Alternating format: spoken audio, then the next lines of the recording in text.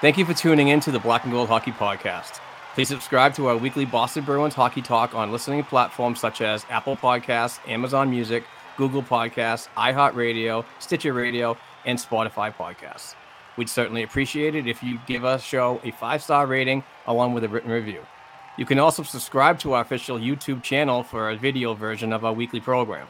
If you'd like to support our show financially, please go to our blackandgoldhockey.com website and click on our affiliated Fanatics banner before shopping online. Another way to financially support our weekly program is to become a Patreon member to be eligible for weekly Boston hockey prizes and monthly Boston Bruins hand-signed jersey giveaways. Please go to patreon.com/blackandgoldhockeypodcast and donate just $1 per episode. Many thanks for the continued support and enjoy the show.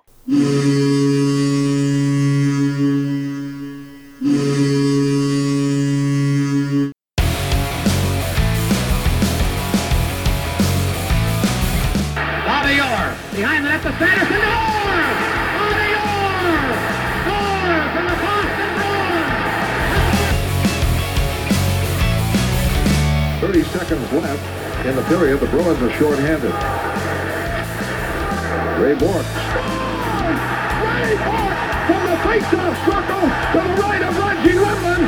Fired it down and Whitmore blew it. Did he ever? To Bergeron on the drive, save, rebound, he's loose, saving, kicks him loose, Bergeron scores!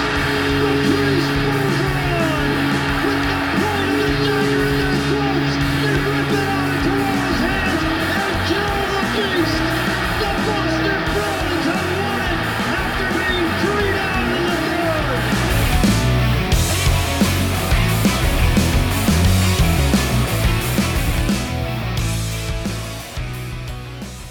What's up, Bruins fans? Welcome back to the Black and Gold Hockey Podcast. This is episode 273, brought to you by betonline.ag. We are back. I'm your host, Mark Allred, here with my friend Kevin O'Keefe and Dom Tiano. What's up, gentlemen? Oh, just a busy week. Had a pretty decent Bruins week, but not so good in the beginning of the week, but we'll talk about it. What's going on, Dom? All busy week here, too, and gearing up for the playoffs. And, I got 101 OHL prospect reports to finish before the draft. So, yeah, I'm a busy guy. Jeez. That's awesome. And speaking of the draft and so on, you were out at the CHL Prospects game in Kitchener, Ontario. And that was awesome. By the way, I watched that game. That was incredible. It was. It was an incredible game. Yeah, a lot of great talent. So I'm sure you had a blast and got a lot of work done for the eye test of the next ones that are coming down the pipeline. Yeah, it was nice to see the Bruins well represented there. There had to be upwards of over 150 NHL GMs and scouts there at the game. So the Bruins were also well represented. So it's good to see. Awesome. All right, before we get to a long list of things we need to talk about this week, we do need to talk about show sponsor betonline.ag. After months of playing, college basketball has determined the top teams for the Final Four in this year's national championship. Looking to place a wager on these games? Head over to the betonline.ag website or use your mobile device to sign up today and receive your 50% welcome bonus on your first deposit. Just use our promo code CLNS50 to get started. That's CLNS50. BetOnline.ag remains your number one spot for all your updated odds and information, along with player props and great contests throughout the year. Your continued source for all your sports wagering needs, including live betting and favorite Vegas casino games and poker games. It's super easy to get started, so join today. Learn why everyone is saying betonline.ag is the fastest and easiest way to wager on all your popular sports and games. BetOnline.ag, it's where the game starts. All right, we are back. We just heard myself talk about betonline.ag, and please go and use the website for your gambling needs, and please do it responsible, but also please use the code CLNS50. All right, let's get into the hockey talk. We have 2 games we're going to discuss last week, starting on Tuesday night. The Boston Bruins were on a 4-game winning streak, beating the Winnipeg Jets, beating the Montreal Canadiens, beating the Tampa Bay Lightning, and then beating the New York Islanders. But then having 2 days rest, which was kind of a little bit of a concern to me, but coming into TD Garden against the higher ranking Toronto Maple Leafs and really blundered it. I don't have another word to say, but we're not ready at all from the get-go. From the goal out, I was disappointed in the effort all around. And that was a game that I automatically get really hyped for because it is an original 6 matchup. And they are being very competitive in the Atlantic Division. So this was a really disappointing one for me. But games like this are going to happen, and I totally understand that. But it's a cause for concern when you're looking at the playoff pictures, in my opinion. But let's get the thoughts on this game from Kevin. They didn't show up. I mean, it was like you said, from the goal out. I don't want to put it. Swayman looked nervous, like he wasn't ready for it. Maybe it was in his head that he was going up against, the great Austin Matthews and, Mitch Marner and, the other guys that they have there who can put the puck in the net. Maybe he was rattled a bit. But then you look at the defense, and what were they doing? Especially Clifton. What the hell was he doing? Carlo didn't have that great of a game. It was a mess back there.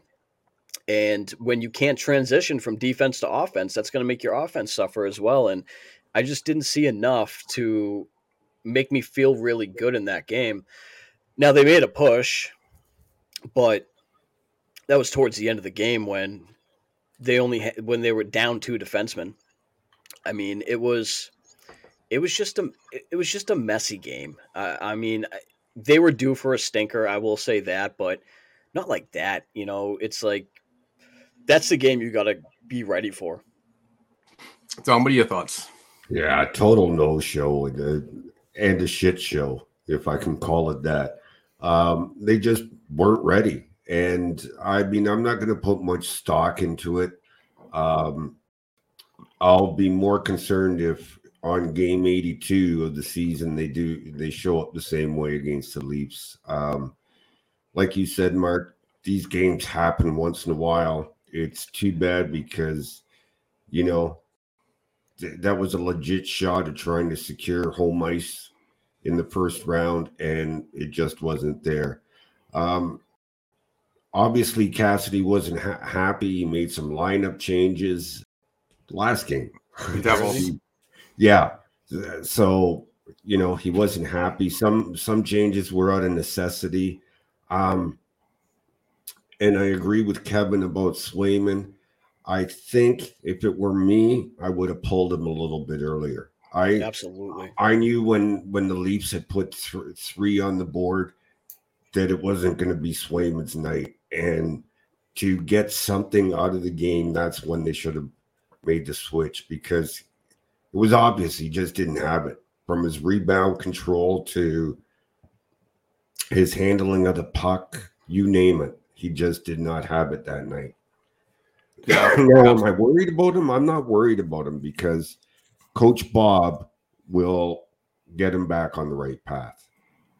Yeah, I totally agree on that. There's definitely room for improvement when it comes to Jeremy Swayman, and he's still learning. He's still, rookie status, coming into his first legitimate playoff games, and not just being somebody that you can lean on as a backup in a situation where, your starting goaltender gets pulled and you bring in a fresh guy to try to, get the bench riled up a little bit. But no, I mean, this game to me is, and I'm going to cherry pick from the Morning Brew and Billy Jaffe and Andrew Raycroft. They do a fantastic podcast. I think we all listen on this panel. But Andrew Raycroft mentioned a lot of things about Jeremy being nervous. He had family in town. It was original 6 matchup, but the small concern for me, guys, is just that playoff type atmosphere. And if you're nervous in that atmosphere, what are you going to actually do in a first round series against an opponent and where the action is coming at you that much harder. It's a totally different season. And to Dom's point about Bob Essenza, there is enough time for him to watch video, do a little more puck, zone entries and seeing where you can direct the pucks away from the action in danger zones and so on. But I'm not overly concerned about it, but there is just a small aspect in the back of my head that says, if he's playing nervous in this game, what's he going to do in their 7-game series? Well, I mean, I'm glad you mentioned Raycroft, because he said something. Now, Razor's a former professional NHL goaltender, so who am I to disagree with him? But he made the comment something along the line that they're at home and he's got friends and family there, and you don't pull him in the middle of the period. You make the change at the end of the period. I can understand if that was game 10 of the regular season. But, we're fighting for home ice advantage here and trying to get ready for the playoffs. And I don't care at what point it is during the game now. If you see your goaltender doesn't have it, it's time to make the switch. And, they gave away 2 points. It was just, I would have been happier if they had lost in a shootout. That's at least they would have got something out of it, right? Yes. And to your point, Mark, with the whole how is Swayman going to be when it comes to the playoffs? I mean, we saw a glimpse of that last season when he went in against the Islanders. I believe it was game 4 or 5, one of the two. But he went in for the third period, first shot, goal. I mean, I understand this is a different year and he's got more time under his belt, but showing up like he did against the Leafs in what wasn't a playoff game, but going into the game, it had that feel because this is the team that you need to beat so you can leapfrog them and get that home ice. Now, what's going to happen if it's a game 7 against the Leafs round 1? Is he going to be too nervous to play? I mean, I hope not. Only time will tell. Yeah, absolutely. Things to think about. And by far, we're not trashing the player at all. No. We're given the ample opportunity for him to rebound and so on. And I think he'll do it. It's just, it's coming down to that time where we just all have to come together.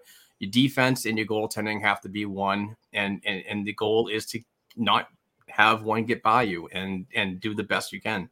And the defense definitely needs to step it up too. Connor Clifton had a really bad game. And, Brandon Carlo continues to struggle. He's on a roller coaster this season. But I don't know. It's just, it was tough to watch, actually, and definitely tough to even pop on Twitter. Clifton bummed me out. Yeah. Bad. I was like, dude, you've been doing really well lately. It seemed like, getting a guy like Josh Brown in there kind of started to propel him towards what we want him to be able to do as a bottom pair right defenseman. But that game was a huge step back for him. It was tough. I mean, but that's what you get with Clifton.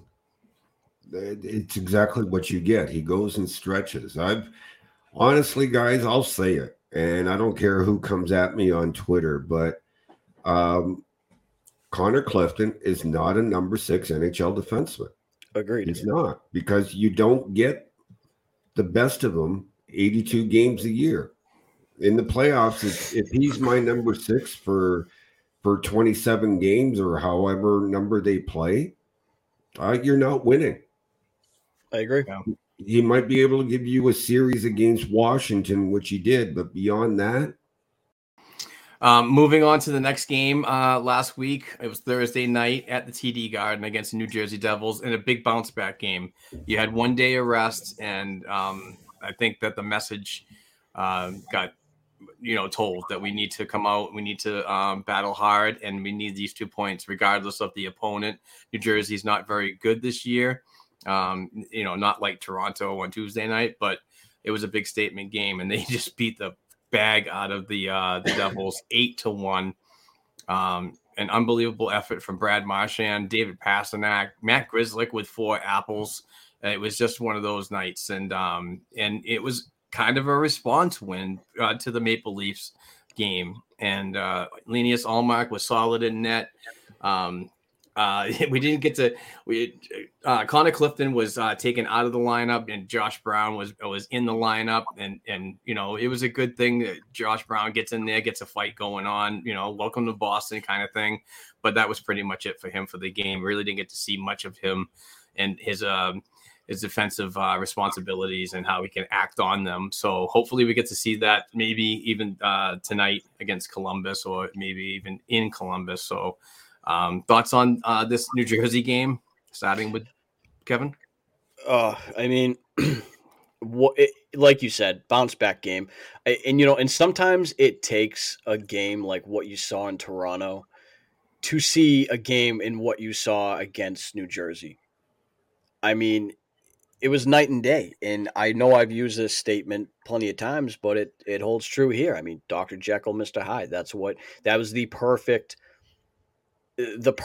way to show what this team can be. Where sometimes you're not sure what you're going to get. And I understand that, the teams are different. You have Toronto and then you have New Jersey, but it's still an NHL team and there's parity in the league. And to put up 8 on any team in the league, that's a big deal. They were really feeling it. They came out pumped up. They wanted to bounce back, and they did. And another name not to sleep on there is Jake DeBrusk. What a game. I mean, he was in there. I believe he had a goal and 2 helpers, I believe is what he had. I could be mistaken because I didn't look that up. I should have. Dom, it's your fault. But you should have had that for me, Dom. And then I nodded, didn't I? You did. He agreed. Thank you, Kip. But it's just one of those games where you're really happy to see it. Mark McLaughlin getting on the board, BC guy, Bill Ricker native out of Massachusetts. What a shot too he had. That was a nice little 1-2 from the slot, pass from Frederick, and you love to see that. The kid was pumped up. He had a good game. He looks good. Just a lot to be excited about with that game. Yeah, it was a bounce back, and to me it was a matter of showing what they can do. Now, if it's Carolina or Tampa or Toronto, they're not going to put 8 past them. But if they play like that, they can shut them down. And that's the key in the playoffs, is being able to shut the opponent down. Now, Kevin already touched on Jake DeBrusk, so I'm going to touch on a player who gets a lot of shit from NHL Bruins fans for his lack of physicality, and I saw you pointing there, Kevin, and all that. And it's Mike Riley. When Miles Wood threw that tremendous check, which was a clean hit, by the way, on Charlie McAvoy, no hesitation, went right after him, and kudos to him for standing up. Like, he was physical in that game. Riley was actually quite physical. I think it was Brick who said it during the podcast that Woods was lucky it was Mike Riley that went after him, because Trent Frederick was coming in eyes wide open, right? So it's nice to see the team bonding that way. Mike Riley, yeah. I mean, it's funny too, because I knew that's where you were going with that. Like, I just had a feeling, because we've talked about this before. Mike Riley actually has been playing more physical as of late, and it's helping. It's not only helping himself out to be in the lineup, but it's helping the team out, because his team needs that type of physicality, especially in the playoffs. And when it comes to Brown, I mean, he plays his best hockey when he can be physical, when he can get the body on guys. Other than that, he's a pylon, in my opinion. Like, he's there. He's probably going to get burnt.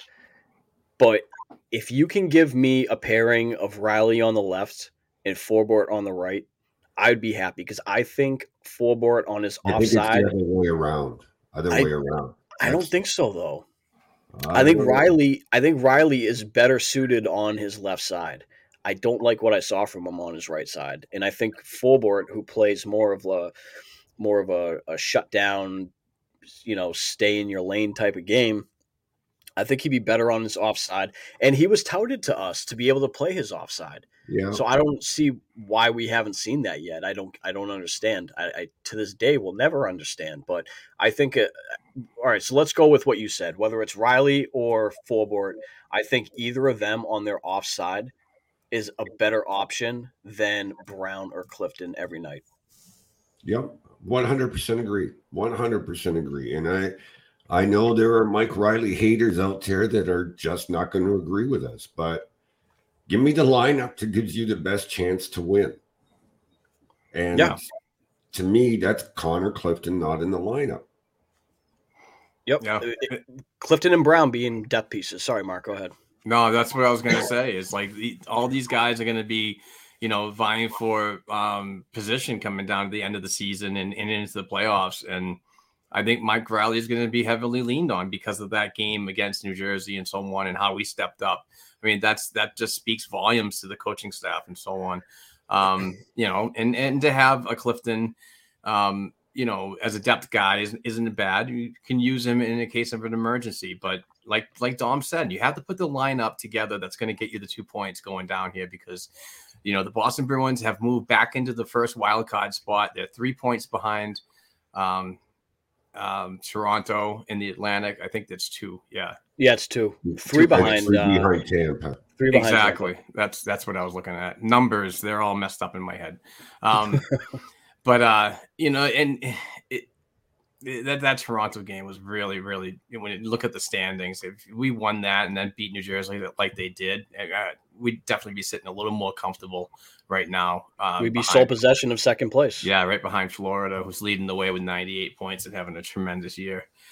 There's another player we should touch on in that game because of Bruins fans' hatred towards a certain player, and that's Anton Bleed. Oh, sorry. Yeah, you were. I was gonna guess Eric Halla, so continue. No, because Bruins fans are coming around to Halla, but are they though? Is it out of necessity because there's no more deadline? No, I think. Or is it because they're actually coming around on him?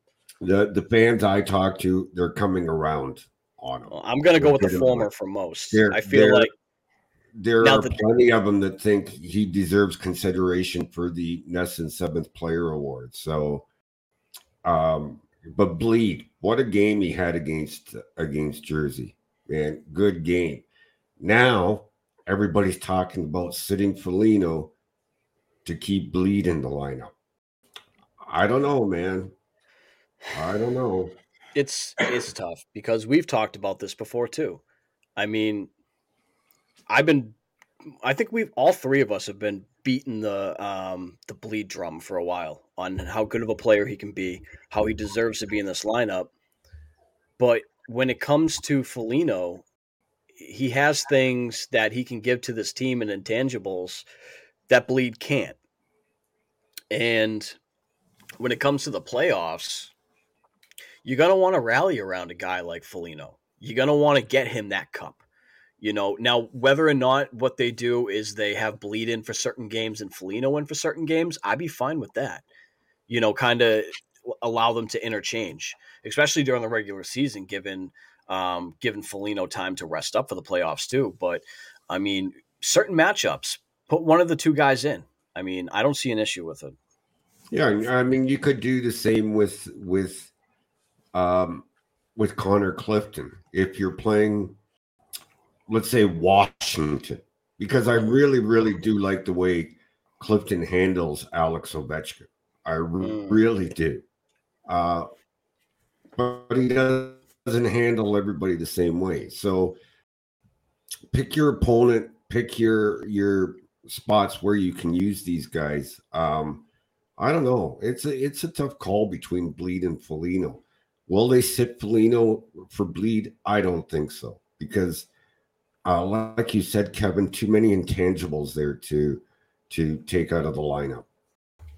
Leadership too is a big quality, especially on this Boston Bruins team moving forward. This organization has been known for players that are like that, veterans that are always there to lean on with the younger crew that haven't been in the Stanley Cup Finals before, and new members that are coming into the team that haven't seen a postseason yet. So it should be interesting how everything comes together, and it really should be interesting on how the month of March is going to work out, because there's a lot of interesting matchups there. It's going to be hard and heavy coming down to the wire.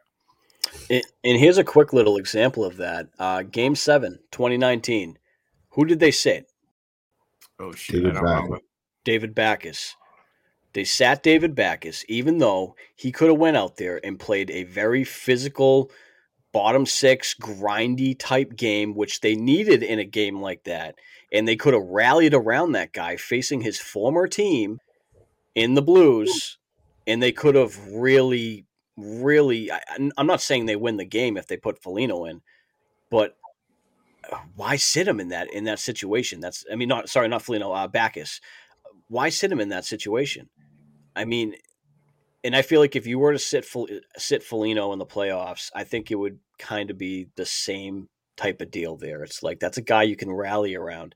That's a guy who imagine David Backes in the locker room in between periods 1 and 2 of that 2019 playoffs. Oh, he would have been going nuts, pumping the team up, but instead he's sitting on the 9th floor. And it's not just the fact that they sat Backes. They sat him for Carson MF Kuhlman. And I won't tell you what the MF stands for, because... Yeah, that was a tough one. Another year that, just that bad bounces ruin everybody's day. Why don't we move on to the next topic, and that is North Bill Ricca. Recently retired Boston Bruins goaltender Tuukka Rask was honored before the Devils game on Thursday night. Says he's going to be an ambassador for the team. Thoughts on his career and his new role, which could open doors for something else in the and possibly in management. Who knows? Like player development or something like that. But go ahead, Kevin.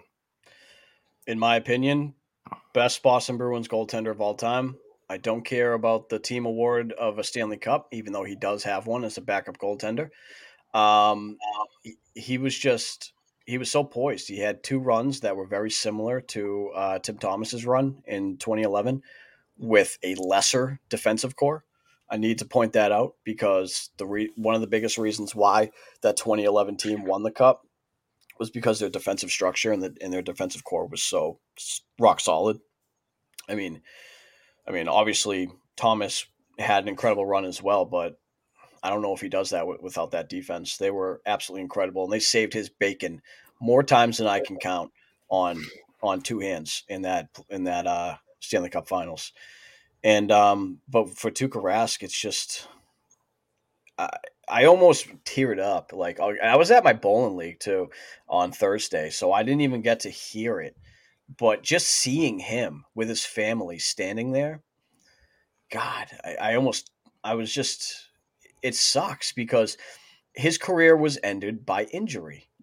He didn't go out on his own terms, and that sucks. He could still be here playing for us right now.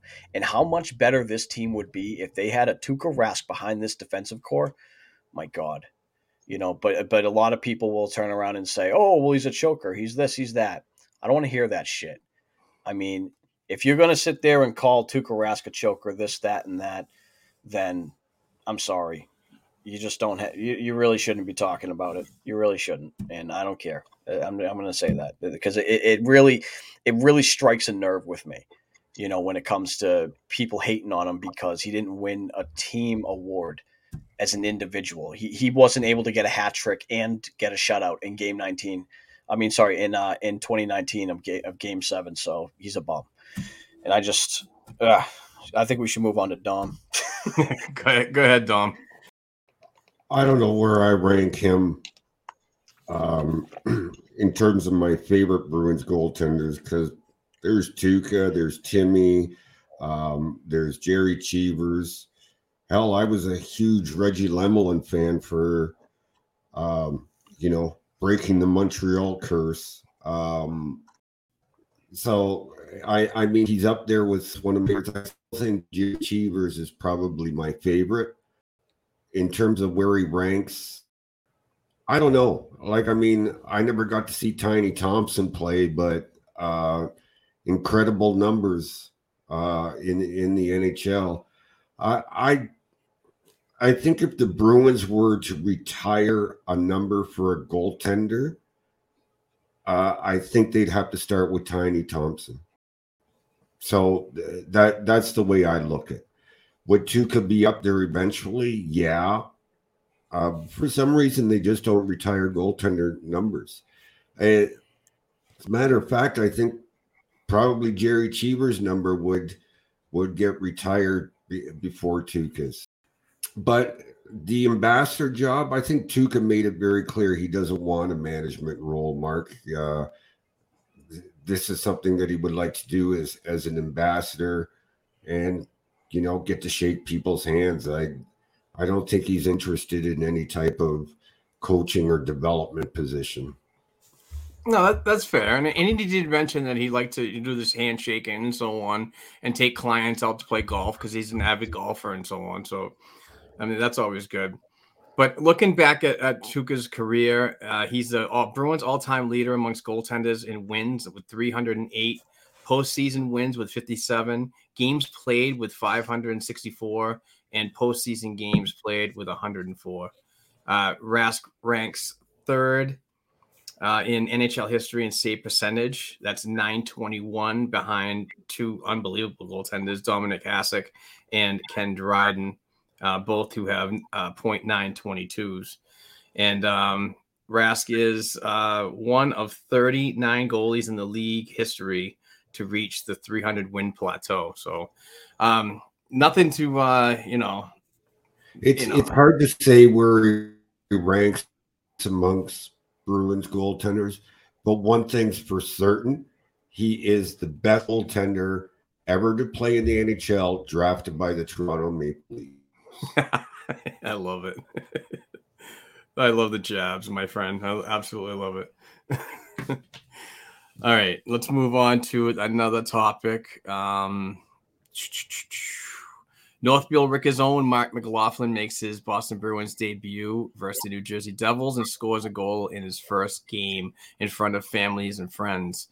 We did touch on that a little bit earlier, but what a moment for a Mass native, one of 5 in league in team history, franchise history, to score a goal in his first game. And with the amount of years that this Boston Bruins team has been around since 1924 and having years and years of talent locally, that number really surprises me that it hasn't happened more often. And I know it's a real shake of the dice when you get a kid in there with absolutely no NHL experience coming from Boston College, NCAA. It's a tough transition, but I thought he really held his own. I think he used his body. He was a physical aspect out in the ice, and I think he was good in his gap control by that play with Trent Frederick. It got away from a back checker really effectively to set himself up for that one-time snipe past, I believe it was the backup goalie. I can't remember his name. He was a Maine Mariner this season. John Gillies. Basically just, the first shot on Gillies that was taken was from Mark McLaughlin. So, I mean, shout out to him and family and the crowd. The whole crew up there was having a blast. And the celly from him was just an ultimate one for your first goal. So, any more thoughts on Mark McLaughlin and where he fits in? I mean, where do we go from here with him? Is this just so, hey, let's get you a taste and we need you because you're recovering from somebody else that got taken out of the lineup? Or is he somebody that could be something in process moving forward and somebody that maybe a younger guy that Cassidy can have a little more trust in? It's funny. This goes back a little bit because I was watching a BC game. It was against Providence. And I was watching because I was looking at McBain, of course, because I was big on the hype train of getting that guy in here. But I noticed McLaughlin, and I was like, this kid's good. I mean, this kid's really good. And he scored 2 goals that game, one of them being the OT winner. And I turned to my girlfriend and I said, I highly doubt the Bruins are going to be able to get McBain, but I do think they have a good shot at getting this Mark McLaughlin kid, and I'd love to see them do it. And then they got him, and I was pretty thrilled about it. A lot of people were. A lot of people were pretty thrilled about it because he's got a good game. He's got a good game, and I think it translates well to the NHL. Now, aside from that goal that we saw for him, which was a fantastic goal, I mean, like you said, he positioned himself very well. He was able to put a nice shot. And what I liked about that shot, too, is he went across his body to make sure that it went far post instead of trying to rifle it right at him when he was sliding side to side. He really caught him off guard there with that shot. And that's a good shot. That's some good hockey IQ. I really enjoyed that. So, but aside from that goal, he played the game well. Like you said, he wasn't a liability. He was up and down the ice at a good pace. He looked NHL ready. Now, does that mean every game's going to be like that for him? Probably not. I think he's definitely going to. I mean, we all know here we're all the type of people to say, let's give him some time in Providence, really work on his professional game a bit. Like you like to say, Mark, the AHL game comes at you a lot faster, so allow him to kind of get that pace going, because not every game is going to be against the New Jersey Devils at the Boston level. That was a good game to get him into, to get his feet wet. But giving him some time in Providence, allowing him to maybe play on that top line or the second line there. For me, I don't know. I'd like to see him play at the center position because we are in desperate need of, center depth, but I don't think he'd ever be a first line center. So maybe there is a point to put him on the wing, maybe. But then you got Lascelles there, you got Steen there. So it's almost a little bit of a logjam, but I think if he does really well in Providence, he'll see more games here in Boston up the stretch, especially when they need to rest people. Dom, your thoughts on Mark McLaughlin? First, it looks like Riley's going on the right and Forbert on the left for tonight. Sorry, Kevin. There it is. Dom is right, and I'm wrong. There it is. So, McLaughlin, to me, it was never a point or a question on whether the Bruins were going to sign him. Other teams were interested, but he was going nowhere other than Boston if a contract offer came from Boston. That said, I don't put too much stock into one game because the adrenaline level is through the roof when you're playing your first NHL game. So you have to take that into consideration. Second, how much time is it going to be? I think barring injuries or resting someone, he's just here to burn the year off his entry-level contract. He's not getting regular time barring those, because who are you going to take out of the lineup to play him? Mm-hmm. Valid point. Very Nobody. valid. So he's just there to get a taste of what the NHL is like, fill in for injury, and maybe rest somebody. I do believe the Bruins want to develop him as a center, not a winger. I really do believe that. And it wouldn't surprise me now that he's burned that year, whether that he goes down to the AHL and Providence after maybe one more shot in the NHL or one more game. Yeah, and he could very well could be an effective player down in Providence with the Ryan Mujanel system. And those guys down there that's currently sitting in the second position in the Atlantic Division in the American Hockey League, and right behind the Springfield Falcons, the Thunderbirds, who are leading the way. Both teams played last night, and it was a 0-0 tie through 60, but Springfield came out and won it in overtime. It was a tough one. Troy Grosnick really played well. It was tough to see him lose that one. But, Providence is really starting to pick it up a little bit. They've been, traditionally they always start at the big bottom of the division and work their way up to the front of it, like mid-season when everybody gets healthy and the NHL parent team is done cycling through their injured players and so on. So he could definitely be a valued asset down there. And, it remains to be seen what happens with Fabian Lysell. He could also be an addition to the right side in Providence once his commitment with the WHL Vancouver Giants is over. So there's some good pieces that are going to be, down there. And I think McLaughlin will kind of thrive a little bit and really round out his professional game by getting the experience down there as well. And then, a long summer in Boston, working out with the team. Who knows where he fits in next year's lineup when there might be a few departures that allow him to secure a spot. I feel like you're the perfect guy for all this stuff too. So, there's been some other movement in Providence that I think we should definitely talk about. I mean, Boston Bruins did trade Brady Lyle, who had another full season on a 2-way contract to the St. Louis Blues for future considerations. What is a type of move like that mean for the Providence Bruins?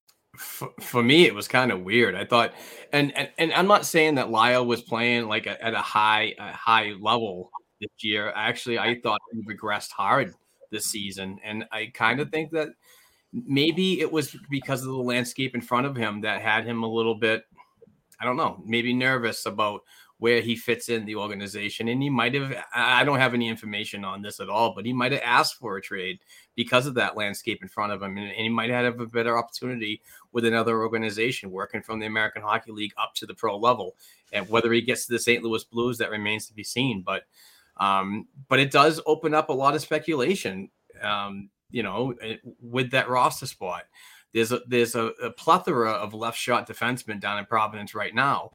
And does that move the needle to sign somebody else out of the NCAA? And I had this in the agenda, and I don't know. I'm just kind of getting the feeling that Mason Lohrei might be a one and done at Ohio State. And I'm not saying that I want that to happen, and I want this aggressive approach to get him in the pro levels, but I'm just getting the vibe the Boston Bruins want to get him involved sooner rather than later, in case they don't go all out this season and possibly get him involved in I don't know how to word this, but get him involved sooner rather than later. I'm not saying at the NHL level, but just the pro system, the pro feel, and so on, and then evaluate from there going forward into next season.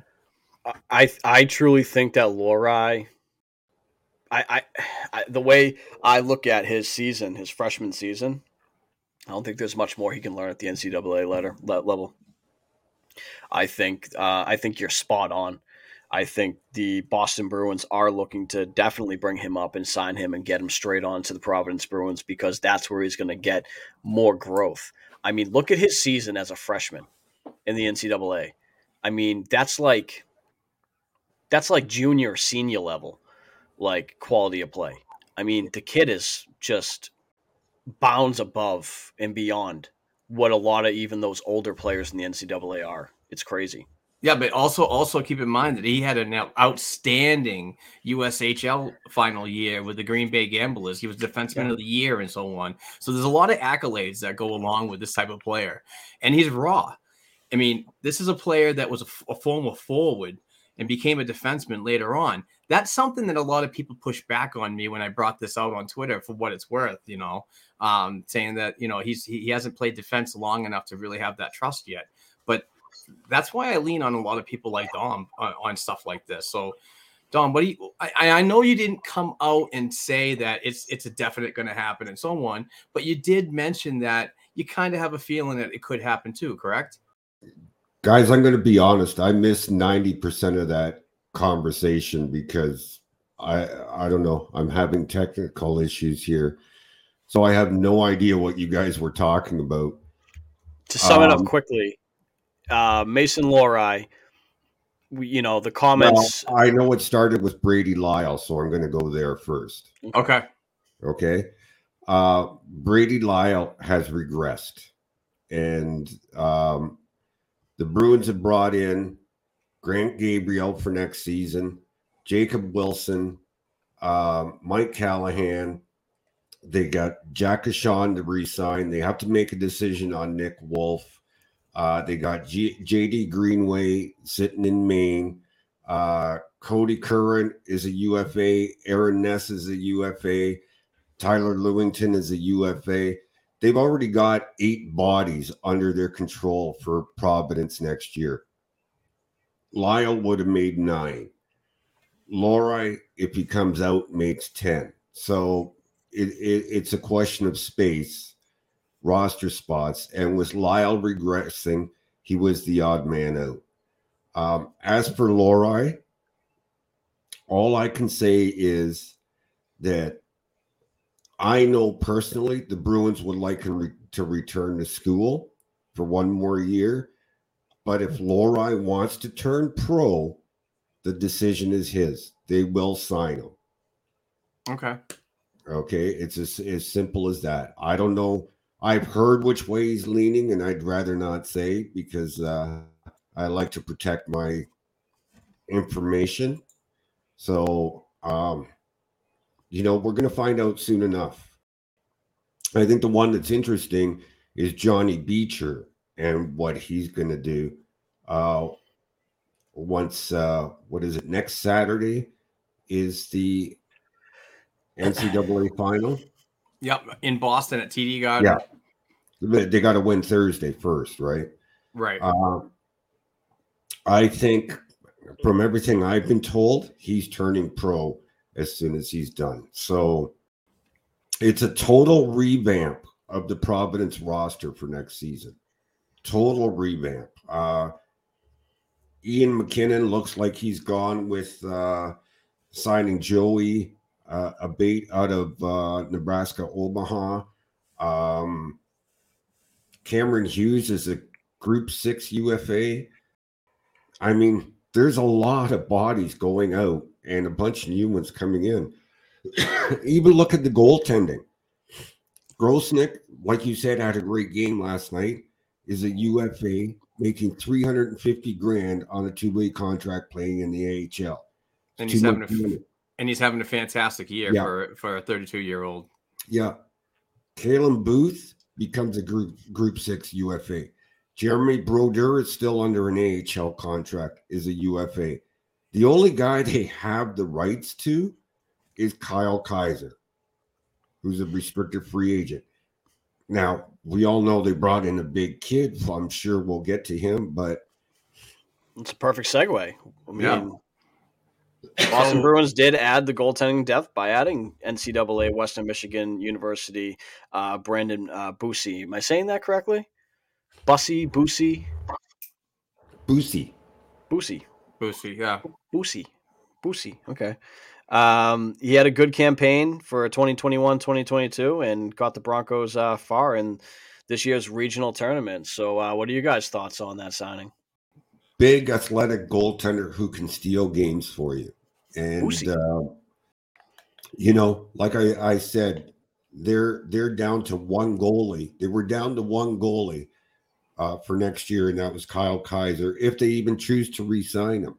I mean, I'm hearing there's other goaltenders out there, NCAA free agents that could be in for the taking, but we'll wait and see. I don't think they want to give up on Kaiser just yet because of the injury history they've had. But with Busey and Kaiser manning the net in Providence, and with Swayman and Allmark at the NHL level, and then you got Philip Svedebek heading to college next year, you've got some decent and good goaltending depth.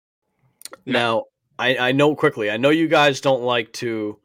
Dom. I know Dom doesn't like to make NHL comparisons, but for this Busey kid, I love saying it, Busey. Do you think he could be comparable to like a Markstrom just based on size and the ability to steal a game? I'm not good at comparisons either.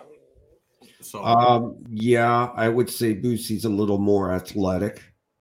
The thing about Markstrom is he never gives up on a puck. He could look like he's down and out of the play, and all of a sudden find a way to make that save. I would need to see that from Boosie at the professional level to say that he's at the Markstrom comparable. It's one thing to do it in college; it's a different thing to do it in the AHL or NHL. So before I go that far, I'd like to see him at least through half a season at the AHL level. Yeah. Gotcha. For me, this goaltending depth addition is a low risk, possible high reward kind of replacement for Dan Vladar and his size. I think that Bob Essenza and Mike Dunham worked very well with Dan when he was with the Boston Bruins organization, particularly when he got that high ankle sprain up in Laval, Quebec, against the Rocket, and was out for several weeks. But during that rehab and rehabilitation and so on, they worked well with him. And I think that he's not going to be like the replacement, but like I said, it's just a solid signing to get somebody, a bigger netminder in the fold, because like Dom said, we don't know what's going to happen with Troy Grosenick, if he's coming back or not. We don't know about Kyle Kaiser. So we do need to get somebody else involved. Not every move is for the NHL. It's also for sustainability in your minor pro levels. I know a lot of people push back on me saying, we don't need a goalie, we need a scorer. Why are we getting goalies? It's part of the process. You got to take your blinders off of just the NHL and look deeper in the organization, because you always need somebody next up. The next man up always has to happen, regardless of what position you play on the ice.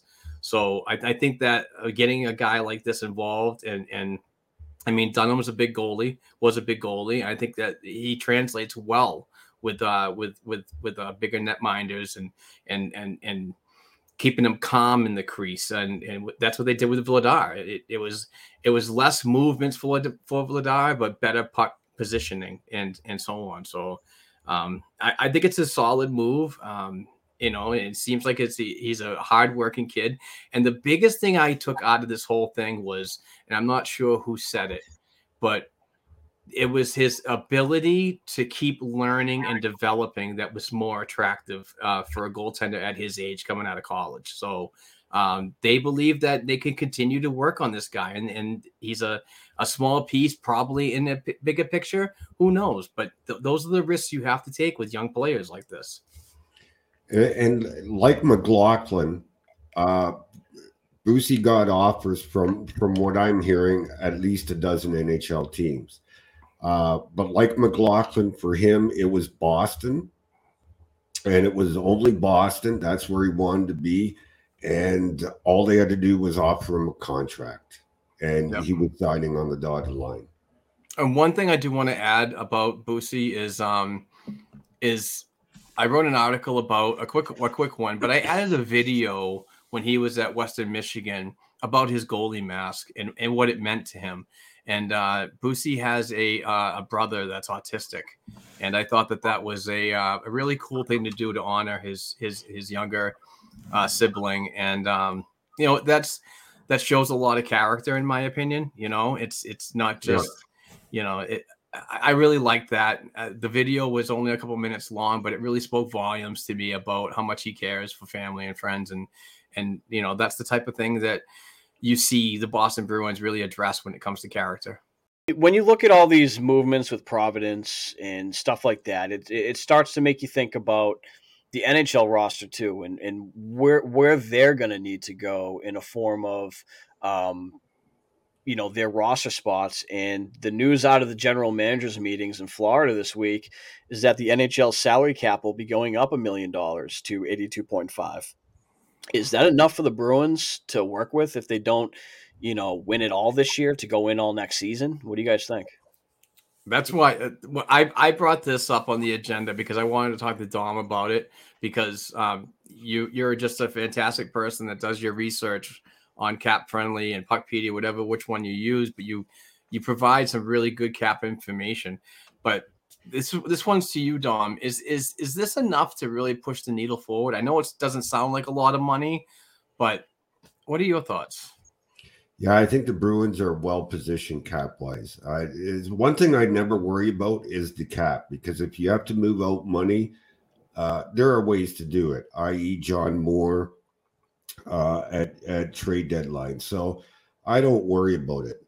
Where I think Evan Gold has set the Bruins up for the next 2 years, because not next year, right? The following year, we could be seeing a cap anywhere from the $85 million to $87 million range. Wow. Jesus. I know that the experts out there are predicting we won't see it till 24-25 season, but that's where I see it. So by the end of that season, the players shall have paid back the owners just about everything that they owe them in the 50-50 split because of the pandemic. So I think the Bruins cap-wise are set up much better than a lot of the quote-unquote contenders, and I have no worry about the cap. If anything, that $1 million helps all those other teams that have to go into long-term injury reserve space more than it helps out the Bruins. Vegas. Yep. Yeah. Vegas, Tampa, Toronto, Montreal, even though they're a bottom dweller. You name them. That $1 million helps them out more than the Bruins. So, you know, you're going to see Chris Wagner back in the AHL, which will save them another $1 million, only cost $225,000 towards the cap. I imagine that somebody like Riley or Forbert are gone, one or the other, but not both. I think you'll see Jakub Zboril re-sign at I don't know, probably a Connor Clifton $1 million a year deal for 1, maybe 2 seasons. I think Clifton, when he signed his, was for 3 years. So they have maneuverability. I mean, you got to think that the roster, other than Patrice Bergeron, is pretty much locked up for next year. That's interesting. You know, you say they'll trade one of Riley or Forbort, and they'll sign a guy like Zboril. It's interesting to me because Zboril is a left shot. Now, can he play right side at all, or is he strictly left side? Definitely. He can't play right side. Don't forget, he was in junior hockey. He was paired with Thomas Chabot of the Ottawa Senators, right? Yep, I remember that. And played predominantly the right side. And in fact, through junior, he played the right side a hell of a lot more than he played the left side. And even Cassidy has used him on the right side on occasion. So I would say that he's as good on the right side as he is on the left side. And I know it was only 10 games into the season this year before he got injured. Of all the Bruins defensemen that they've used this year, he was probably the best at being able to play his offside. I don't know if the best is the right term, but he was the most capable of playing the offside. It makes sense. Okay. So give me – all right, so if I had to choose between trading either Riley or Forbort, I'm trading Forbort because I think Riley – I mean, even though Riley has the better value, I think his better value is on your team. And if you can have a Riley-Zboril third pairing, I think you're in a great spot. Well, to touch on that real quick, Riley has better transition than Forbort does. So that itself right here, it speaks higher volumes, in my opinion. But Forbort also has that kind of shutdown mentality, the bigger body in front of the net and can move a player. Not saying Riley can't do that, but yeah, I would honestly say Riley would be a little bit higher on the echelon, in my opinion. Cassidy likes to use a shutdown guy with a player that can transition, and Zboril can transition. Yep. Let's talk a little bit about Hampus Lindholm. Okay? Oh, yes, please. As good as Lindholm is, and I forget whether it was Jack or Brick that said it during the broadcast, that Lindholm makes McAvoy better and McAvoy makes Lindholm better. Mm-hmm. And I totally agree with that. As great as the numbers were, the analytics with Matt Grzelcyk and Charlie McAvoy, they're on a different level with Lindholm and McAvoy. And you can see it in McAvoy's game. The 4 or 5 games that since they've acquired Lindholm. He's free to be Charlie McAvoy now because he knows he has Hampus Lindholm back there to save his bacon, if I can call it that. Whereas with Matt Grzelcyk there, I don't think McAvoy was afforded that freedom, knowing that he had to also worry about defense, if that makes any sense. Total sense. 100. I mean, I've been saying this going back to the one that I really like to use as an example, even though I don't think that Erik Karlsson and Charlie McAvoy have similar games. They have different games. Karlsson's more of an offensive-minded guy. But there's no way in hell that Erik Karlsson was ever going to have the Norris season that he did if it wasn't for having a guy like Gonchar, Mark Method to his left. There was no way. Yep. Lindholm is that guy. Lindholm, I've been beating this drum since before the season even started that I wanted this guy in here really freaking bad. And as the season went along and the Ducks were doing good and this and that, people were telling me it's probably not going to happen because the Ducks are doing good. I'm like, wait for them to come back down to earth. You're going to see they'll come back down to earth. They will trade the guy. It will happen. And here he is, Boston Bruin. My God, my enthusiasm is through the roof. Because and then when we did get him, or even before we got him, you had people saying, "Oh, well, look at his player card. Look at the colors on his player card. He's not that good anymore. Blah blah blah. He's regressing." No, he's not. He's playing on Anaheim. He's playing with a 19-year-old defensive pairing guy on the top pairing. Drysdale. Yeah, the analytics piss me off sometimes because it doesn't tell the whole damn story. Right. Lindholm is a fantastic player. He's a top pairing defenseman who you now have at $6.5 million. $6.5 million. And I think that is going to be a steal of a contract in a year. In a year, I think you're going to be looking at that contract and being like, God, he should be making 7.5. Like, he's that freaking good. And like Dom said, you're seeing it already. It looks like the guy has been a Bruin his whole career in the first 5 games that he's played for us. I mean, what's there not to love about this top pairing? Pairing, they got to be top 5. They bring out the best in each other. They challenge each other to be better. And if one makes a mistake, the other one's right there. But nobody can tell me, if they take their gold-colored glasses off, that you haven't seen a noticeable difference in Charlie McAvoy and his willingness and ability to jump up and go on offense. Nobody can tell me they haven't seen that difference between playing with Lindholm and playing with Grzelcyk. No matter how good the analytics said Grzelcyk and McAvoy were, because they are on another level, way beyond a Grzelcyk McAvoy pairing. And that main reason is because Grzelcyk is not a top pairing guy. I think he's a good number 4 guy in your defense, but beyond that, he was playing 2 positions above where he should be, in my opinion. Yeah. He's a number 4 guy who can transition the puck well, give you a decent to good 2-way game. I like Grzelcyk. I think he's a top 4 guy, but like we talked about before on this podcast, a guy like Jack Ashan, the reason why he won't ever be able to be considered a top pairing guy, is because the size isn't there. And sometimes it is about size. It really is. At 5'9", it's really tough to be a top pairing guy.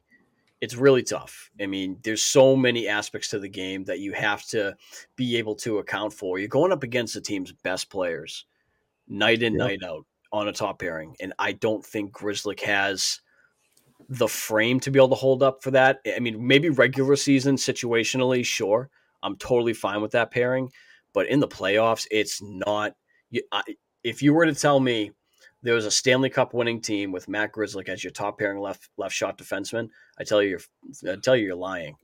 It can't be a thing. And I know the analytics darlings out there are going to come from my head, but I don't care.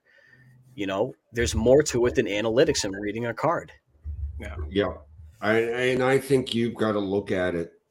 And I know that others have talked about this ad nauseum, but when you have the option in a game 7 to have Charlie McAvoy or Hampus Lindholm out there for 50 minutes of a 60-minute game versus a Charlie McAvoy or a Matt Grzelcyk 40 minutes a game, I'm taking my chances with the former over the latter every single time.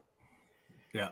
And to me, it's all about the calmness that you're seeing in Charlie McAvoy now. He just seems like he's a more relaxed player, that he knows that the defensive liabilities can be relied on with a pairing like Lindholm and his experience. And to get him into the fold for 8 years at his age right now is certainly a good one. Because both of them are going to thrive on that top pairing for a long time. And another good thing about Lindholm is not versatility, left to right shot and so on, but it's where he can go in the lineup. He can also be slotted down if needed. Not saying it's going to happen on the regular, but if you need that depth, you need to pick it up on a certain line. He could be dropped down with a guy like Carlo and so on if Carlo could struggles. But I wouldn't make that move, for a permanent one either. But we've known Bruce Cassidy to shuffle things around as well. Yeah, and Lindholm does have some offensive flair to his game too. Yep. Oh, sure. And like Dom said, this guy can transition the damn puck. Yep. I think he might be the best on this team at transitioning the puck from east to west. I mean, I really do.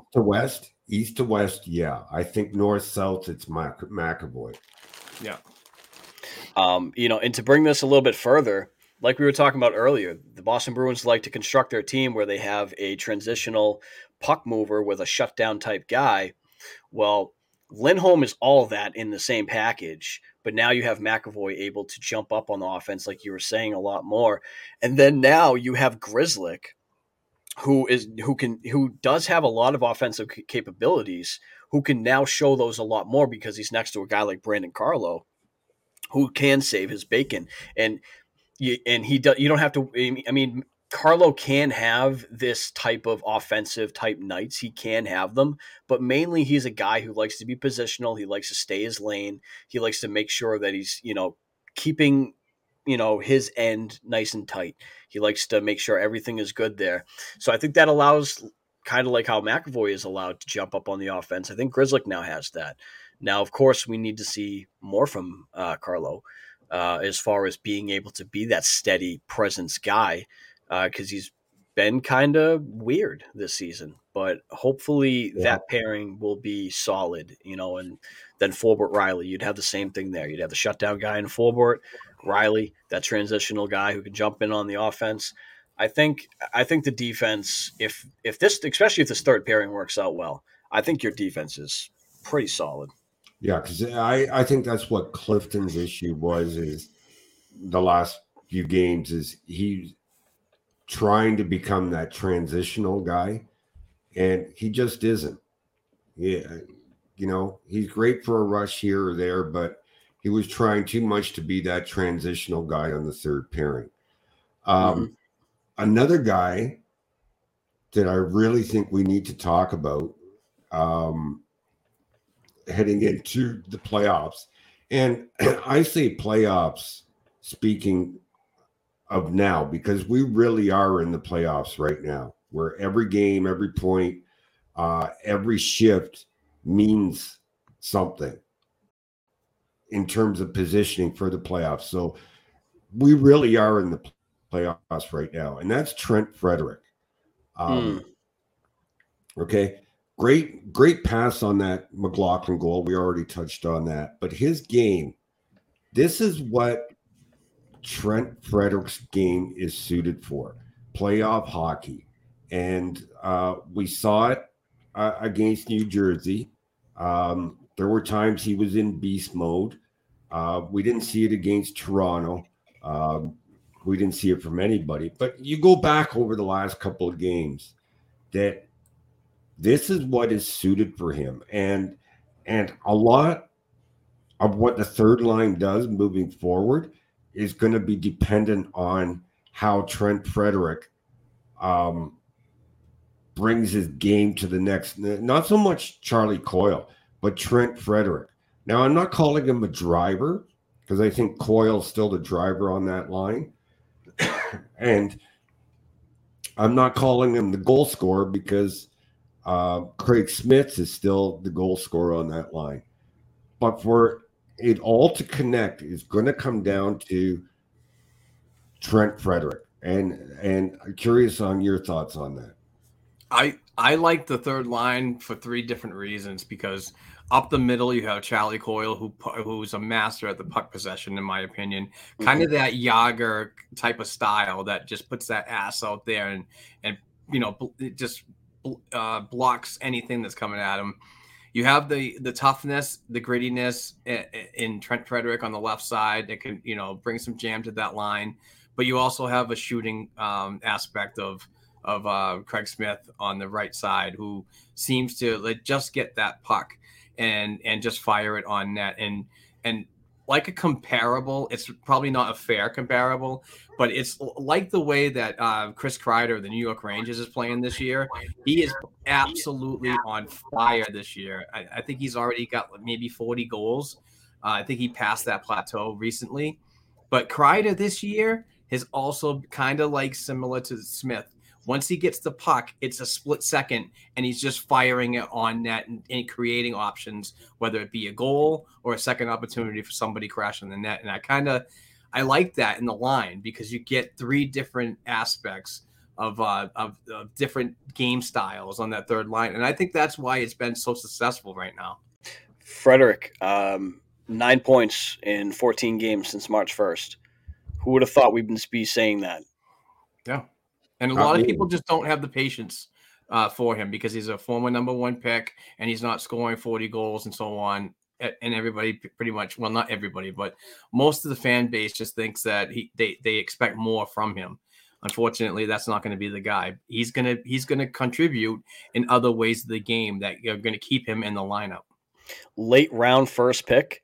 You're lucky that you got a third liner out of that. I mean, there's so many busts around that point, for certain drafts. I mean, you got a good solid third liner who's going to play you some playoff hockey. I mean, he's more valuable than a Pat Maroon, in my opinion. Yeah, the guy can actually put the puck in the net. Yeah. He can bruise the body. It's great to see. And then Smith, he's a volume shooter. He's gonna get that puck where it needs to be. Coyle, like you said, really heavy puck possession. Try getting the puck from him. Try. I mean, it's tough. That guy will just hold on to the puck and do circles around the offensive zone until someone is out of position. He'll make that pass that needs to be made. The puck will be on net. Frederick will be there to scrape in a rebound, or Smith will be there to rifle one home. It's a beautiful, beautiful makeup they have there. This might be our best third line since Kelly, Peverley, and Ryder. Yeah, that's true.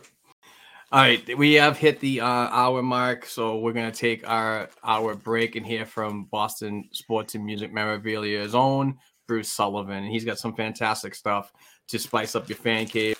And this month, it is April, folks, so this month we're giving away a Jerry Cheevers hand-side, fully authenticated jersey to a winner that is selected.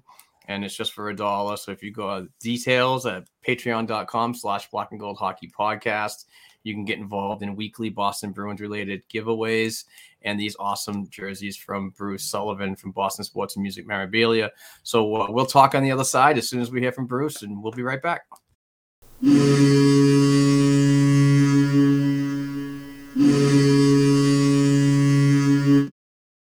Hello, Bruins fans. This is Bruce from Boston Sports and Music Memorabilia with our Black and Gold Memorabilia Moment of the Week. We are celebrating number 30, Hall of Famer and two-time Stanley Cup champ Jerry Cheevers. For a limited time, grab a white or black autographed and dual-inscribed Cheevers jersey for just $69. Take home a JSA authenticated Cheevers puck or iconic mask photo for just $34. We are pleased to announce some big upcoming April signings. On April 24th, we've got the man himself, Jerry Cheevers, and Miracle on Ice gold medalist Dave Christian. For more information on our dozens of Bruins hand-signed pieces and your chance to win free memorabilia each week, check us out at our Facebook page, Boston Sports and Music Memorabilia, or email us directly at bostonsportsandmusic@gmail.com. And be sure to tune in each week right here to the Black and Gold Hockey Podcast. Let's go!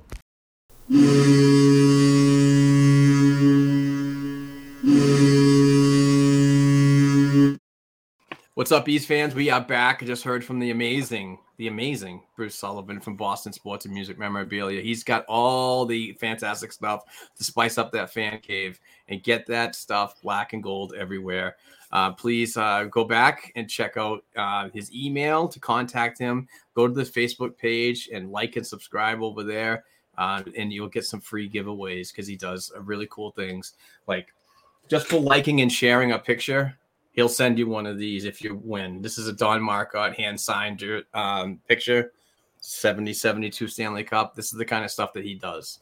So we are back talking Bees hockey, and before we took our break, Dom mentioned something about something that could crap our pants, and I'm really, really excited to hear about this. Not about crapping pants and so on, but the news that Dom has potentially for us. So, Dom, why don't you take it away, my friend?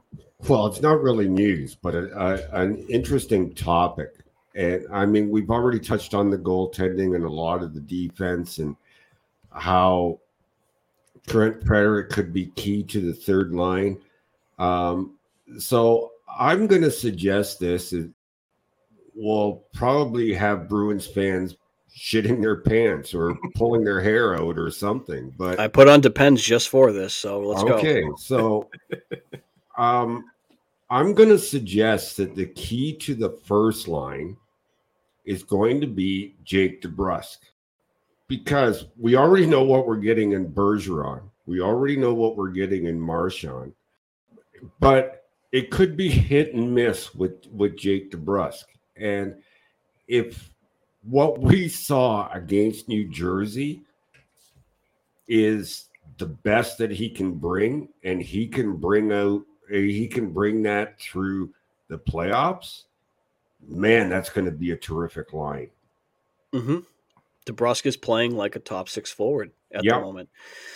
And that's what you needed. And there was a lot of question marks on, he was playing well because he wanted to be traded. And now he's not traded. So now, he's just going to go back to being the old DeBrusk. That never stood true in my mind, because he still needs to play well. No, he still has a long career ahead of him. If you want to be known for, your abilities, you have to be able to show them on the ice. And if you want to get those opportunities to be a top six forward, you have to play like it. So Jake DeBrusk needs to do that, regardless if he's got his contract. He's going to need another contract in 2 years. Do you want to continue to make $4 million, or do you want to make more? Or, do you not want to regress and make less? It's like you need to be able to stay.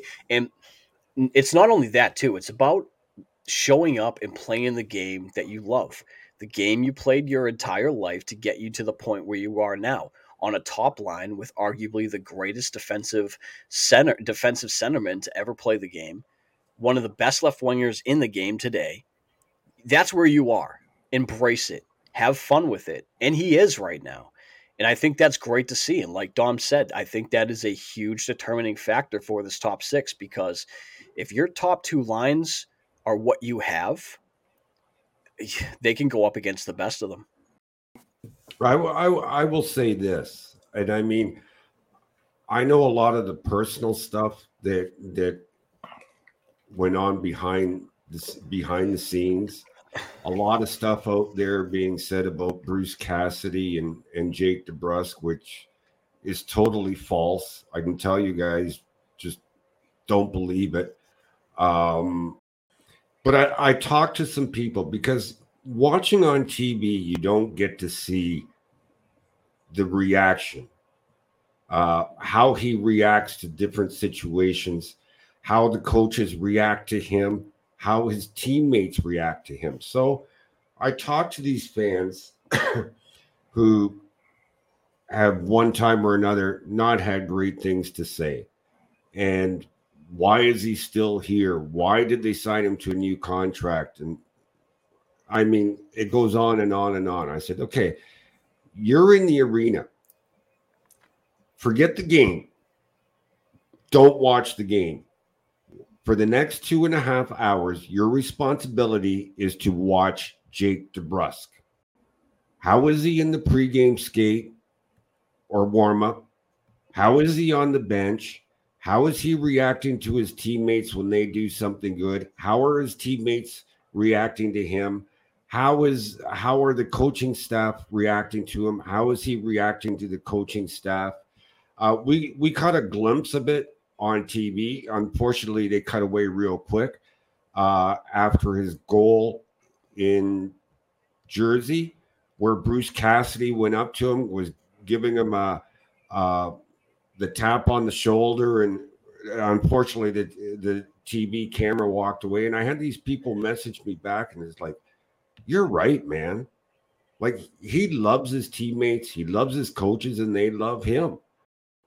So I don't buy that, all that, why is he still here? He's not worth anything, and nobody wanted to pay the price for him. It's like, you have to know the whole story and what's going on behind the scenes. So, like I said, I know what we're getting in Bergeron and Marchand, but he's the key to that first line. Not that he's the driver, because Marchand's the driver. Not because he's the rat on that line or he's the physical person on that line. It's how he embraces it now and how he moves forward into the playoffs that could be the difference between winning and losing. Yep. And for me, when you talk about Jake DeBrusk, it was hard for me to see him being placed on his off wing, but it's working. It's definitely working right now. He seems to be getting a whole new level. And I know the frustrations when the contract came out. A lot of people went absolutely nuts, but that opens up a lot of avenues for several different aspects of Jake DeBrusk. Number one, it's the player. It's what you're getting right now on that line and the point production. He's got goals in the last 3 games. He's seemed very comfortable, and he's happy about playing hockey again. The second thing is if he's doing really well and he still wants to move, his value is just rising every game he plays well. And if we get this type of Jake DeBrusk in the playoffs, I know I've said it, other teams are going to see the playoff DeBrusk, and they're going to want to get more involved in saying, hey, I might be a little more interested in this guy now. His value is higher. Now, we've talked about this several times on this podcast about Jake DeBrusk and his possibility of moving. Maybe Don Sweeney has a better idea about him and his landscape moving forward, and not pulling the trigger on just because a player wanted to get moved and he didn't see the value in a trade at that moment. Maybe signing him for 2 more years, it's more enticing for another team to come in and say, I want to take a chance on this guy if he still wants to move. Right. Whether he stays the full 2 years or not, there's a lot of good things that are happening right here. You just can't put the goggles on and say he's playing well, he's playing bad. There's other aspects of things that have to be explored before just poo-pooing a whole idea. Sorry, go ahead, Kevin. I was just going to say, and Don Sweeney, like you said, if he stays the 2 years of the contract, Don Sweeney still is not obligated to trade Jake DeBrusk.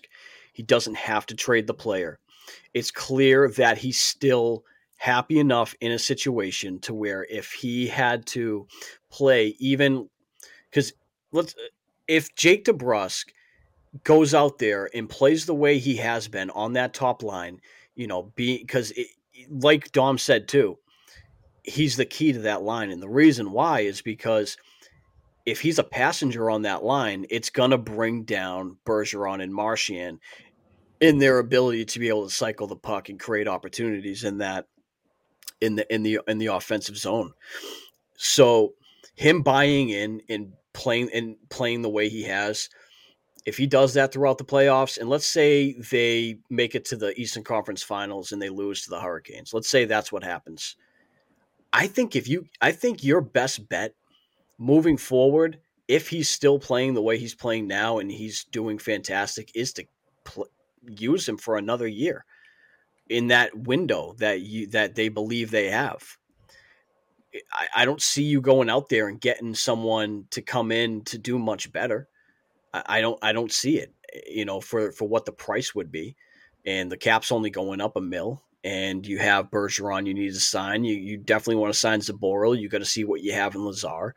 I think he would be best utilized to keep him and play him, because it's just one of those situations where you need to do what's best for your team. And if not trading Jake DeBrusk is what's best for your team, you got to look ahead.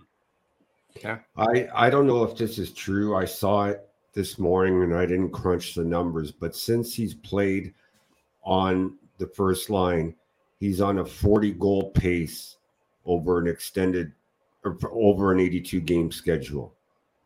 I think that's right.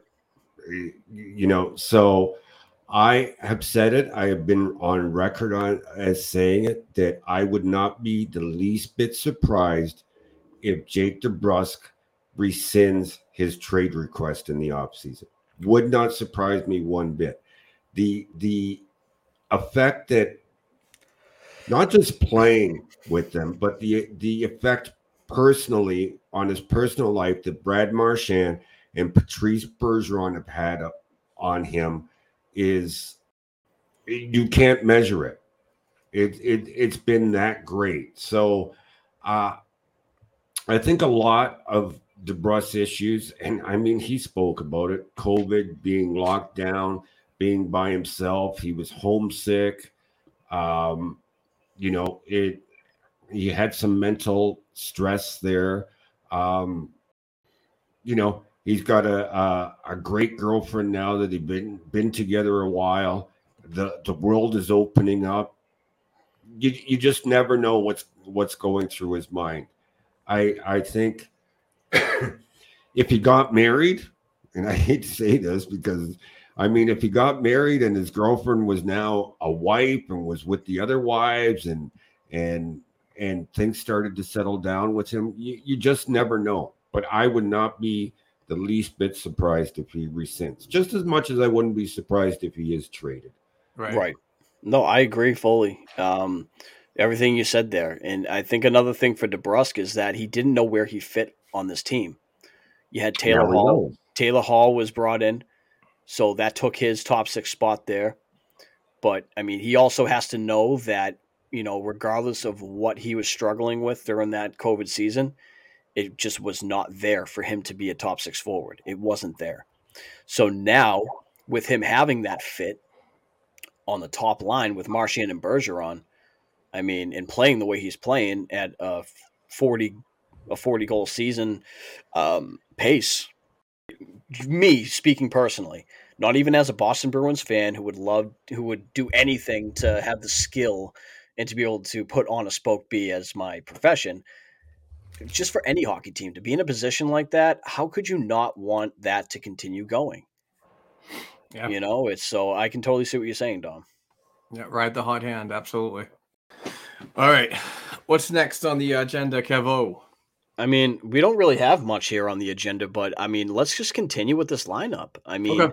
you have that Taylor Hall, Eric Haula, and David Pastrnak line. And a lot of people going into the trade deadline were saying that you cannot win with Eric Holla as your second line center. And I looked at every single person who would say that, and I would just smirk, be like, says who? Because the guy doesn't have a 90 overall rating on frickin' NHL 22. He fits like a glove on that damn line. That's what I always try to say this. You have 4 first line players, not even just top 6, 4 first line players in your top 6, which gives you the affordability to be able to place 2 of them on each line. And now from there, you plug and play and you look for the best fits. Eric Holla is that fit. You're not getting another guy to come in there and do what he's doing for cheaper. I'll tell you that. Exactly. And how this Boston Bruins team is doing it internally with him is the most impressive thing for me. You know, they didn't have to go out and get that big freaking number 2 center and pay a heavy price and spend up to the cap. I think we have $6 million in space, Dom. Is that correct? Oh no, we're down. I actually have it right in front of me. If nothing remains unchanged right now, they'll end the season with $795,000 in cap space. Okay. Yeah, that was just deadline cap space, right? The $6 million. Yeah. Okay. All right. I'm just getting the numbers wrong, but yeah. I mean, I like what we have. I like the way he battles, and there's a lot of good things to smile about when you see internal happenings like this. And we'll see where we go from here. I mean, whether that is addressed during the off season, if that's still a need. I mean, for me, I was on Cap Friendly recently, and the center depth in free agency is a little thin. I think the highest one right now is Evgeny Malkin. Yeah. So I'm not sure if Pittsburgh's going to want to resign him, and I think they're going to get in a little bit of a cap crunch themselves too. So that might be a player that walks, but there's really not much available in my opinion. I mean, there could be some suitable players that can come in and do a good job and so on, but are they the ones that are going to blow you away and get you over that threshold of cup expectations if things don't work out this season? I look at Holla like this, and it's funny because just before we came on, I was writing a prospect report on an OHL player, and his type of play. And immediately as I was writing it, I was thinking of Eric Holla and his situation, because you cannot have a line that is made up of 3 players that are drivers. Okay. If you bring in what people like to call a legit number 2 center, then that player is a driver. He's the one that drives the line. But you also have David Pastrnak, who drives the line. You also have Taylor Hall that drives the line. It's good, and it's okay to have 2. Typically you want to have 1. But it's okay to have 2, but 3 is unheard of. And in most cases where I've seen it at any level of hockey where you try to put 3 drivers on a line, it doesn't work because they all need the puck. They all have to have the puck. Right. And I think the reason why these 2 work so well is because Hall at his core likes the offense to flow through him. He likes to create plays at his core. Pastrnak at his core loves to put the puck in the net. Yep. This is why this combo works so damn well. And Eric Holla, the reason why he fits so well is because he allows it to happen. He allows it to happen, and he's there. Like, let's go to his goal the other night against New Jersey on Thursday night. Okay. That is an Eric Holla goal at its core. Yeah. He's agreed. In the dirty area looking for an opportunity. That is how he's made his career, and that's what makes him work so well with those 2, because he can be that guy to clean up a rebound. He can be that guy to make a breakout pass to get those two going. He can be that guy who can play well defensively to allow Pasternak to be able to jump up and not worry so much. And Hall is that type of player too, where his defensive game in Boston has been fantastic, and he learned a lot of that playing in New Jersey, which is funny. Under their coaching staff there, that's where he really learned about how to play a 200-foot game, and it translated so perfectly in Boston. Sometimes I watch that guy, skate up and down the ice. He's up in the offensive zone. The puck's going the other way. He's back checking and breaking up a play. I mean, it's great. The line has a perfect balance. And to say that you cannot win a Stanley Cup with Erik Haula as your second-line center in between two first-line guys, I'm sorry. It just shows your hockey IQ. I'm sorry. I'll say it. To add to that, Kevin, is he has the speed to be able to keep up and think with Pasternak and Hall, and his skating ability allows him to create odd man situations where, let's say he's the late guy coming in on a 3-on-2, where he can head towards the puck carrier and now force that defender to rethink what he's going to do, because now he has to pay attention to Haula, and creates those opportunities for both Pasternak and Hall. Yep, absolutely. And Hall and Pasternak, they create so much attention on themselves that it also allows Haula to get into those dirty areas untouched at times. Yeah. And it's just it's beautiful to see. I wish more people would look at it the way we're looking at it here on this podcast. We're gonna make a t-shirt about the damn fit. Yeah. And it's not about the name on the back of the jersey and how many jerseys he sold on NHL.com. I want to make a t-shirt. Seriously, if this line sticks together, I want to have the pizza chef guy going like that. Yeah. But on the top, holla pasta. I love it. Like I love it. It'd be kind of cool. I'm down with it. And this, if the Bruins don't win a cup, it's not because Erik Haula was the second line center. Yeah. But if they don't win a cup this year, you will see all the people coming out. Told you couldn't win with Erik Haula as your second line center. I told you they needed JT Miller. That's what you'll hear. All right. Well, we got about another 10 minutes if that's all right. Why don't we do some hashtag Ask BNGs? We got two of them that were submitted. This one right here. This is from Trigger. What's going on with Carlo lately? It looks like he needs to watch a game or two from above and have a hard reset. Hashtag Ask BNG. Thoughts on Carlo's game and what we can see moving forward? Because like we said earlier, he did have a better bounce back against New Jersey than he did in the game against the Maple Leafs on Tuesday night. Well, for one, I don't think sitting him up top is going to be beneficial for him or the team. I think you're just going to allow this player to work through whatever it is. I mean, even if that's just, the teammates lending him an ear so he can talk to them about whatever issue may be going on. Because I don't think it's medically. I don't think he has an issue as far as his physical, self. I don't see that. I think it might just be a head thing right now. And it goes back to those concussions.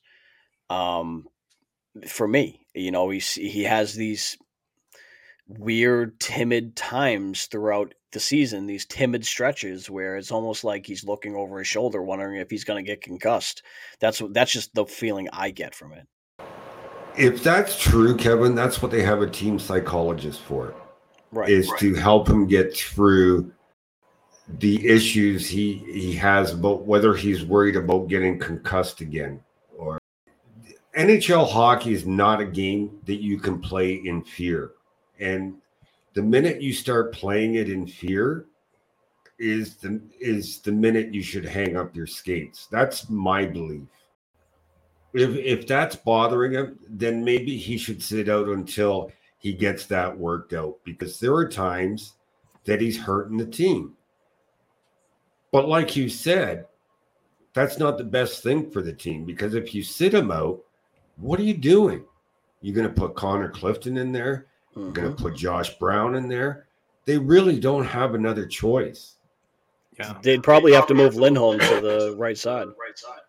They don't have many options. So whatever it is, they have to work it out. They have to work it out in the next couple of weeks, because they can't have Brandon Carlo from Toronto. I don't want to use the Toronto game because everybody stunk that game. Right. But they can't have Brandon Carlo, the bad Brandon Carlo, show up come May the 1st. They need the good Brandon Carlo. So they got to work it out. When it comes down to like sitting a player, oh, the echo was terrible. When it comes down to sitting a player, you really don't want to see it on the defense, because we have such a short line of defensemen on the roster. You're more apt to see something like that happen from the forwards. Much like Haula. Haula didn't play exactly great to start his first campaign as a Boston Bruin, but once he sat one game and saw from the ninth level and saw how the game played and took it to heart, he came back and played very well after sitting like that. But you have more forwards that you can do that with than you do with defensemen. That's just my opinion. No, I agree 100%. I really do. It's one of those situations where, and it's especially on the right side, that's a spot where they definitely are thinnest when it comes to a player who can jump in. On the left side, you can have a Riley, a Forbort, a Grzelcyk, a Lindholm. You can have that. And now on that right side, like you said, I mean, after Carlo, there's a huge drop off. You got Clifton and you got Josh Brown. Let me ask you this: how different would this defense be right now if Kevin Miller didn't retire? Yeah.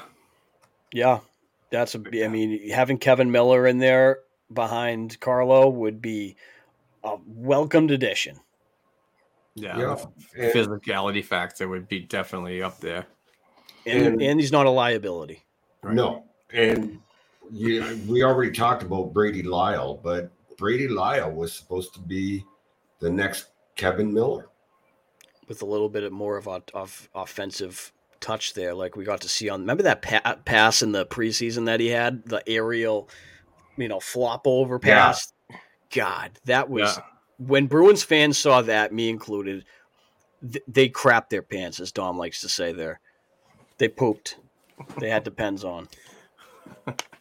All right, moving on to the next one and the final Ask B&G. This is from Angelo, our friend Ange. He's a fantastic supporter, always doing amazing stuff for us at B&G. Does Bruce Cassidy have to be better managing his goalies down the stretch, specifically in game? Personally, I find Bruce Cassidy and goalie Bob wait too long to make the call when games are getting out of hand. An earlier switch could have made a difference against the game against Toronto. We touched upon this earlier too. Well, Dom did. Yeah. But out of respect, I did want to bring this up for Ange, because he did take the time to ask the question. I agree. We'll see what happens with the way that Bruce wants to manage his goaltending. But I think that we just had a stinker locked and loaded, and it was about to blow. And unfortunately, that was the game that did it. But I don't think that the plan should change because of one game and one mishap. So moving forward, it's just, you want to get, in my opinion, you kind of want to get equal games. I know that Swayman's young enough and so on, and he's got the trust from the staff. But also you want to keep Ullmark fresh as well, because what happens if Swayman unfortunately goes down? You don't want a guy that's only played 2 games in the last freaking 30 days. But that's just my opinion, though. Or what happens if he craps his pants in the playoffs? You need Allmark to come in. You know, Yep. you need him to be fresh. But, in that Toronto game, like Dom was saying earlier too, I definitely think Swayman should have been pulled a lot earlier than he was. Totally agree, because I don't think Allmark – I think he got pulled after the second, right? And Allmark came in and he didn't let up a goal. Yeah, I think Swayman let it in, 6? Yeah. Yeah. So, I would have pulled him at 4. That's where I would have pulled him. Just because of the amount of time that it happened into. I think it was 3 goals in the first period. He didn't have that great of a game. I think if he makes 2 saves there, it's a 1-1 game going into the second period. It's a whole different game. It would have given the defense a little bit of time to kind of get their bearings back. Get up to speed there. But I can't put it all on Swayman. Of course, I can't do that. I'm never that type of person to put a loss on one person, especially a goaltender. He had an off game, but the defense in front of him had a definite off game as well. They need to definitely look at pulling a goaltender at the right time, for sure. All right. Yeah, like I said, I would have pulled him after the first. To me, it was just I knew he didn't have it after the first goal, and that he wasn't going to have it that night. But sometimes you pull a goalie to send a message to the team, and making the switch in between periods. Look how the Bruins came out in the third. So, if you did it at the end of the first, who knows what might have happened, right? We can only guess, but the message was sent, the team reacted, but it was too little, too late. But you also have to protect your goaltender. So I can see why they waited, give him a chance to work himself through it, but he shouldn't have gone to the end of the second period. We're going to be wrapping up this program because we're coming up to the 2-hour mark. So I do want to start the tail off on this, but I want to dedicate this episode 273 to my buddy who is no longer with us. And here's a picture of my best friend, and I sorely miss him. It's been about a week since he passed, but my boy Buster, unfortunately, last Friday was laid to rest, and this one's for him. This 273 will always be in the memory of my best friend. So it was a tough day for my family, especially my dad. That was just his OG. So I want to thank everybody for reaching out, especially Dom and Kevin and so many people on Twitter that reached out with kind condolences. Really made it very easy for me and my family. So shout out to my boy B. We're getting another dog, by the way. Of course. My dad was just like, when he put him down on Friday, it was like 3 hours later. He's just like, I got in contact with somebody in New York and we're going to go. And I was just like, let's settle down. Why don't you go on vacation? He's going to Florida in the middle of this month. So after vacation, let's get the plans on getting another dog and filling that void for my old man. So that being said, let's talk about our Patreon, which has been doing really well lately. And if you want to get involved in the Patreon and be eligible to win this jersey this is Jerry Cheever's hand-signed 70-72 Stanley Cup insignia. Really nice stuff from Bruce Sullivan from Boston Sports and Music Memorabilia. And we also have pucks from the great Vern Flannan back in the day, Hall of Fame 1990, and Eddie Johnston. We still got these. And obviously we got a couple of the Rick Middleton's hand-signed. So all of these are the weekly giveaways. The jerseys are given away every month.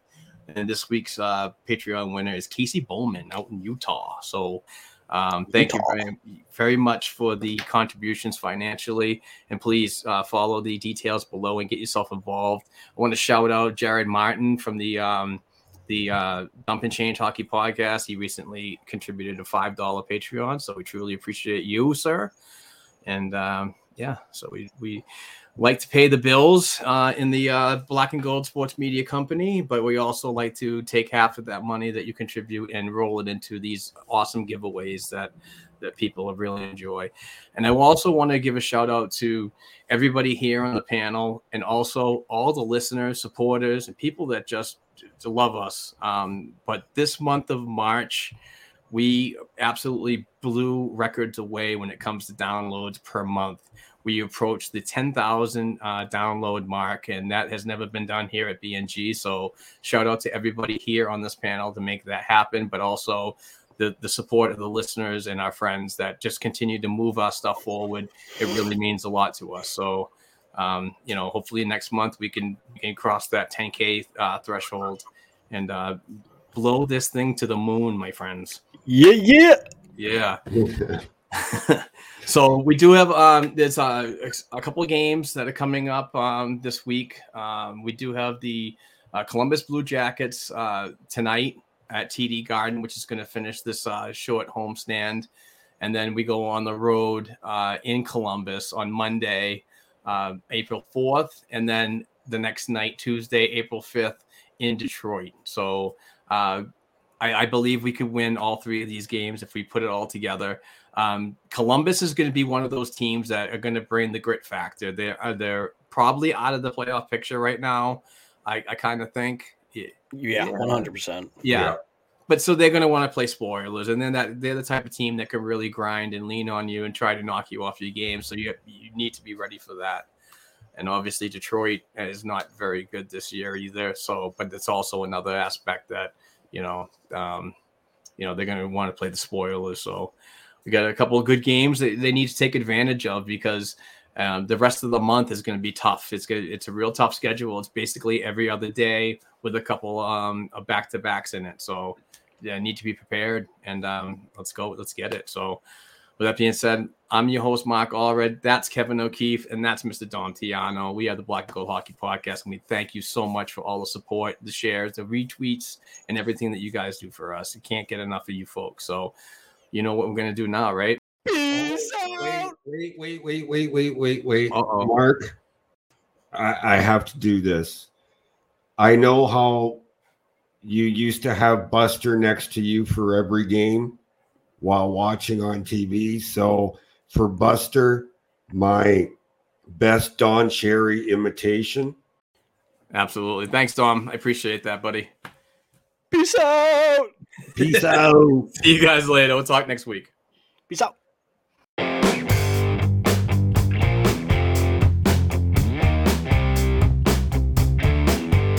Thanks again for tuning in and supporting this week's episode of the Black and Gold Hockey Podcast. Please give the show a 5-star rating and write a review on listening platforms such as Apple Podcasts and Spotify Podcasts. If you'd like to contact the show for advertising opportunities or to send us a question or topic idea we should be discussing, please send us an email to blackandgoldproductionsllc@gmail.com. Don't forget to share our program on your social media platforms with other hockey fans, and follow our Twitter accounts at Black and Gold Pod, at BNG Productions, at Black and Gold 277, and at Kevin_O'Keefe89. Also, please don't forget to check out our official blackandgoldhockey.com website, where we cover the Bruins organization from the NHL level down to the prospects worldwide. Peace out.